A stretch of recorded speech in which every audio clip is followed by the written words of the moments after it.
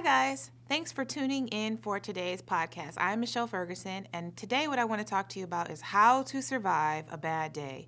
We've all been there where we've had a horrible day, where just things are going wrong. Sometimes we have those days where it seems like from the moment you open your eyes to the moment you close them, there is drama. So what I want to talk to you about is how to survive a bad day. Just a few quick points to kind of get you through. Now, let me just kind of say this, is that one of the first things, the first tip I would say in surviving a bad day is do not lose control. Do not lose control. I'm going to say it again. Do not lose control. What do I mean by that?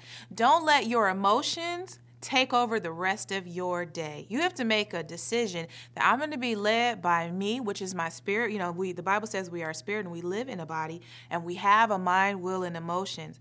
Those emotions were never given to you to take over your day. You are a spirit. You are a strong spirit. So that was my first step, is do not lose control. Make a decision that I will not let my emotions control me today. The second thing I would like to say about how to survive a bad day is recognize that when things are going wrong, that might be the best time to praise. Now, again, this kind of goes back to number one, because listen, most of the time when you're having a bad day, especially if you're anything like me, the last thing you want to do is praise or be thankful about anything. In fact, the main thing that generally happens with me is I start complaining about what is going wrong. But I want to submit this to you as well, is that the Bible says, in all things, give thanks. That's good things, bad things, subpar things, happy things, sad things. Give thanks. Why? Because as long as you're still living and breathing on this earth, there's always something to be grateful for. And one of the most important things that you can do in efforts to help you not lose control in a bad day is reset your focus. And see, when you're just looking at what's going on in your day, you're focusing on the negative, then your responses will probably be negative. But when you make a decision that, you know what, God inhabits the praises of his people, and in the middle of this horrible day or this horrible season, what I need is God on the scene. I know how to do that. I open my mouth and start focusing on the things that I do have, and that will help. That is a major thing. Often, also, let me say this as well, is that God moves tremendously by faith. And when you are in a negative situation and you can open up your mouth and give God thanks, instead of just focusing on how big the problem is, focus on how big your God is. And when you focus on how big your God is, it shifts your focus. And then when you begin to open up your mouth and thank God for who he is and all that he's done, and that he's bigger than any mountain, and that he's bigger than any situation, he's bigger than any emotion. Hey, that is the highest form of faith. You're releasing it from your mouth. You're using action to show that you believe in God. Watch out. You open the door for God to move on your behalf. Let me also say this. Another thing you want to do to help you survive having a bad day is watch what you say. For some of us, that means you just might need to be a little bit quieter that day. It's better to say nothing than it is to say the negative things. You know, you are the prophet of your own life, and what comes out of your mouth is very important, because what's coming out of your mouth is what you're giving permission to happen in your life. And oftentimes in times of high stress or drama, the things that we say out of our mouth are what we see. And none of us wants what we see. That's why we're stressed out in the first place. This is not what I want happening in my life. So I want to challenge you to be careful what you say. Don't try to avoid getting into these conversations where you talk about the problem. No, instead, talk about how big God is. Let me also kind of say this. One of the best things you can do with your mouth when you're having a bad day is pray in the Holy Ghost. Jude talks about how he who prays in the Spirit edifies himself. And that, you know, when you're having a bad day, that's one of the best things that can happen, is that you're built up. And, you know, a lot of times we don't know what to pray. You know, you ever been in one of those situations you're like, I'm not sure what and who all needs to happen, especially if you're dealing with a situation where you don't know who is who. You ever been in one of those situations where you don't know who legitimately is for you or who legitimately is against you?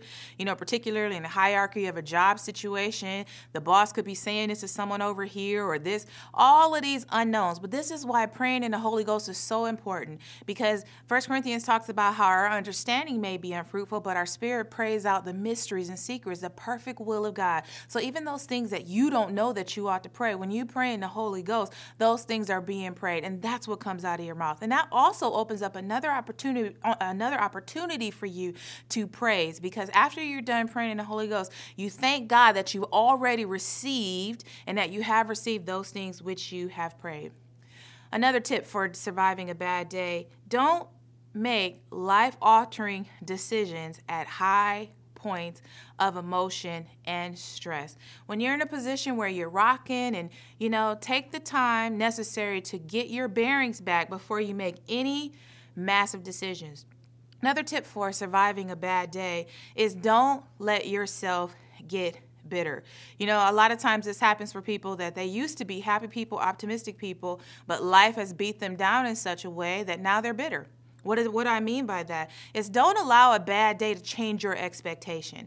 Sometimes you can get into seasons where it seems like you're dealing with the same thing over and over again, or you're dealing with what I like to call a stack attack. You ever been through that, where it's not just one attack, but while you're dealing with this attack, here comes another one, and then it seems like here comes another one, and then now I'm already having a bad day, and now you acting crazy, and it can just feel like it's just piling up on top of you. And Satan does a good job of reminding you of every little piece of issue that's wrong in this situation.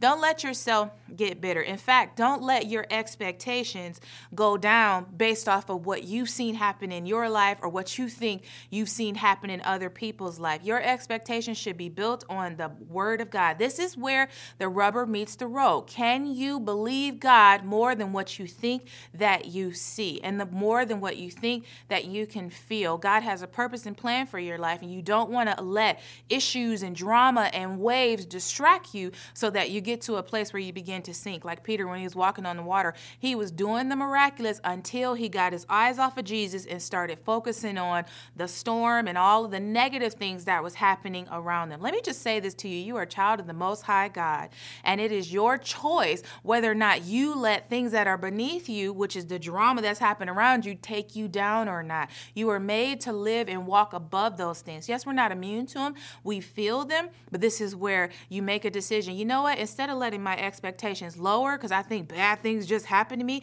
let me raise my expectations. Let me put my faith out there. Let me get a little bold about this thing. If Satan has the nerve to step into my life and bring all this drama, then you know what? I'm going to exercise my right in the Word of God to take dominion and authority over my life and over my situation and declare that it shall not remain this way. But I'm also, like the Bible says, if the thief be found, let him pay sevenfold. So I can be happy about that because I know that not only will I be restored in this situation, but I'm getting extras just because Satan decided to show up at my door. And that, again, just leads you right back to that beautiful thing known as praise. That's how you survive a bad day. And not only that, when you do it God's way, that bad day, which was meant to take you down, if you handle it right, will be the very thing that opens a door for God to elevate you to another level. That which Satan thought would take you down will be that thing that would take you to the next level. I encourage you, don't let a bad day set your mood, set your tone, set anything else. Let it set your expectation and give you just that much more drive and determination to have everything that God has for you. Hope you enjoyed today's podcast. I want to encourage you to subscribe and share with your friends, your coworkers, your family. The beautiful thing about podcasts is that you can save it and listen to it over and over and over again because there are some times where we need to be reminded.